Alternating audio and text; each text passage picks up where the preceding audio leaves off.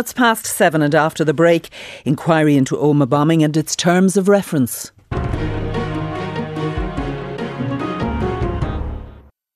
At Vodafone, we do the largest EU roaming data, so now you can really go places and never get lost. You have arrived at the Coliseum. Never be misunderstood. Dove il bar irlandese? And always catch your next train. Train to Paris leaves in 10 minutes. Phew! You do you, while we do unlimited 5G data alongside the largest EU roaming data allowance. Sign up and top up every 28 days. Vodafone, together we can. Subject to coverage and eligible device. For full terms, see vodafone.ie/terms.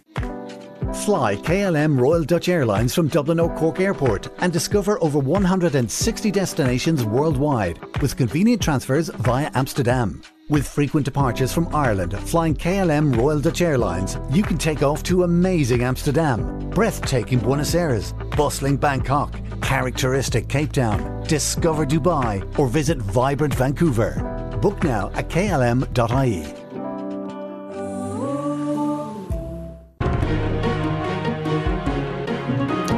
You're with Morning Ireland. It's 11 minutes past 7. The terms of reference for a statutory inquiry into the Omagh bombing will examine 4 key areas surrounding whether the attack could have been prevented. 29 people, including a woman pregnant with twins, died following the attack on August 15th, 1998, in what was the single biggest atrocity of the Troubles, carried out by dissident Republican group the Real IRA.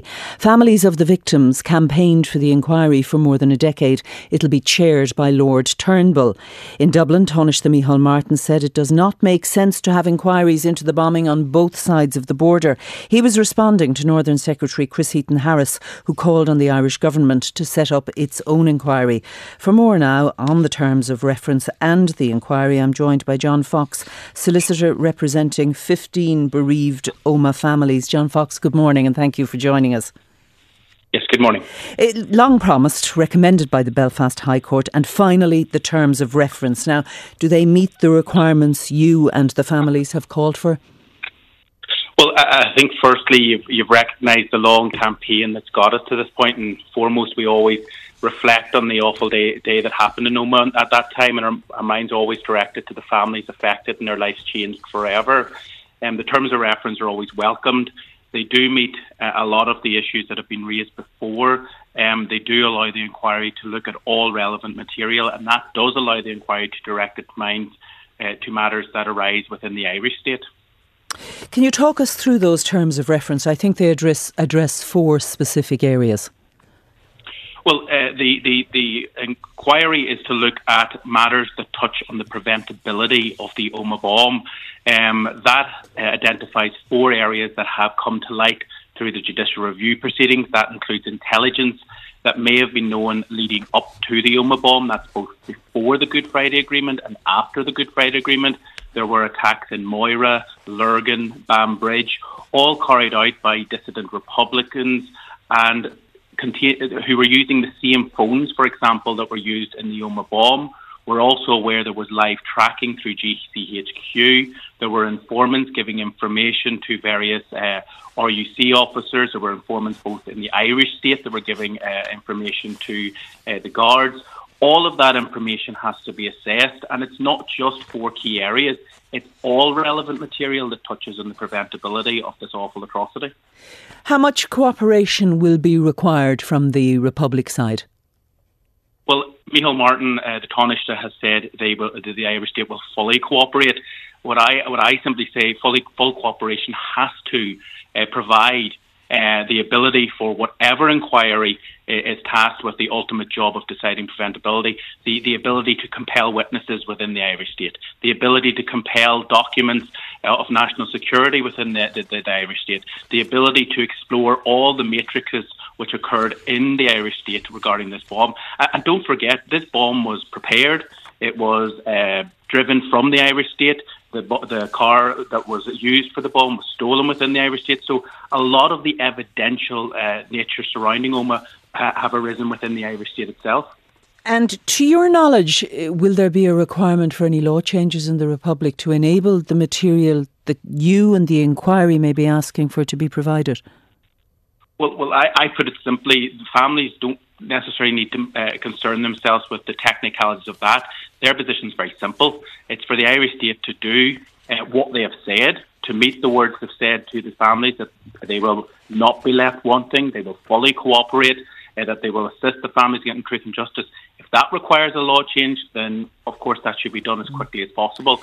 But we're very clear, full cooperation means effectively allowing either the UK inquiry to have full powers within the Irish state, or to establish a sufficient inquiry within the South that can link in with the UK inquiry. Do you agree with me, Hall Martin, that there is no point in inquiries on both sides of the border as long as you get the full cooperation you're talking about, and there's no sign that that won't be forthcoming? Well, what I do agree with is that whatever inquiry is tasked has to get to the full truth. How that's done is vitally important. So I do agree with Micheál Martin in the spirit of what he is saying, the full cooperation. But the truth now, in that regard, will be on the actions that the Irish state now take in bringing that to fruition. And I think it's crucial that the Irish state now stand up to the mark, commit to the words they've given, and do that on behalf of not only the awful families that were affected in Buncrana, the families affected in Spain, the families affected in Omagh. This atrocity touches everyone within this island. John, is it clear yet how the inquiry will go about its business? When will it start? How long will it take? And what will ultimately be, I suppose, satisfaction, if you can call it that, for the families? Well, I think firstly, in terms of your question, in terms of time frame, within the UK obligations of the inquiry, they have to do things as quickly as possible. It's always difficult to give time frames because first and foremost thing is let's get the job done correctly.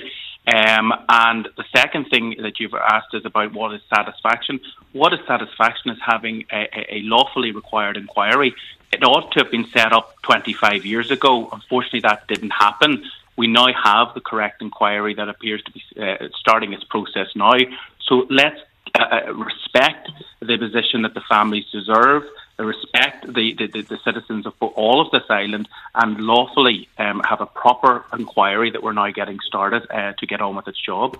John Fox, solicitor representing 15 of the bereaved Omagh families, thank you very much for joining us this morning. It's 18 minutes.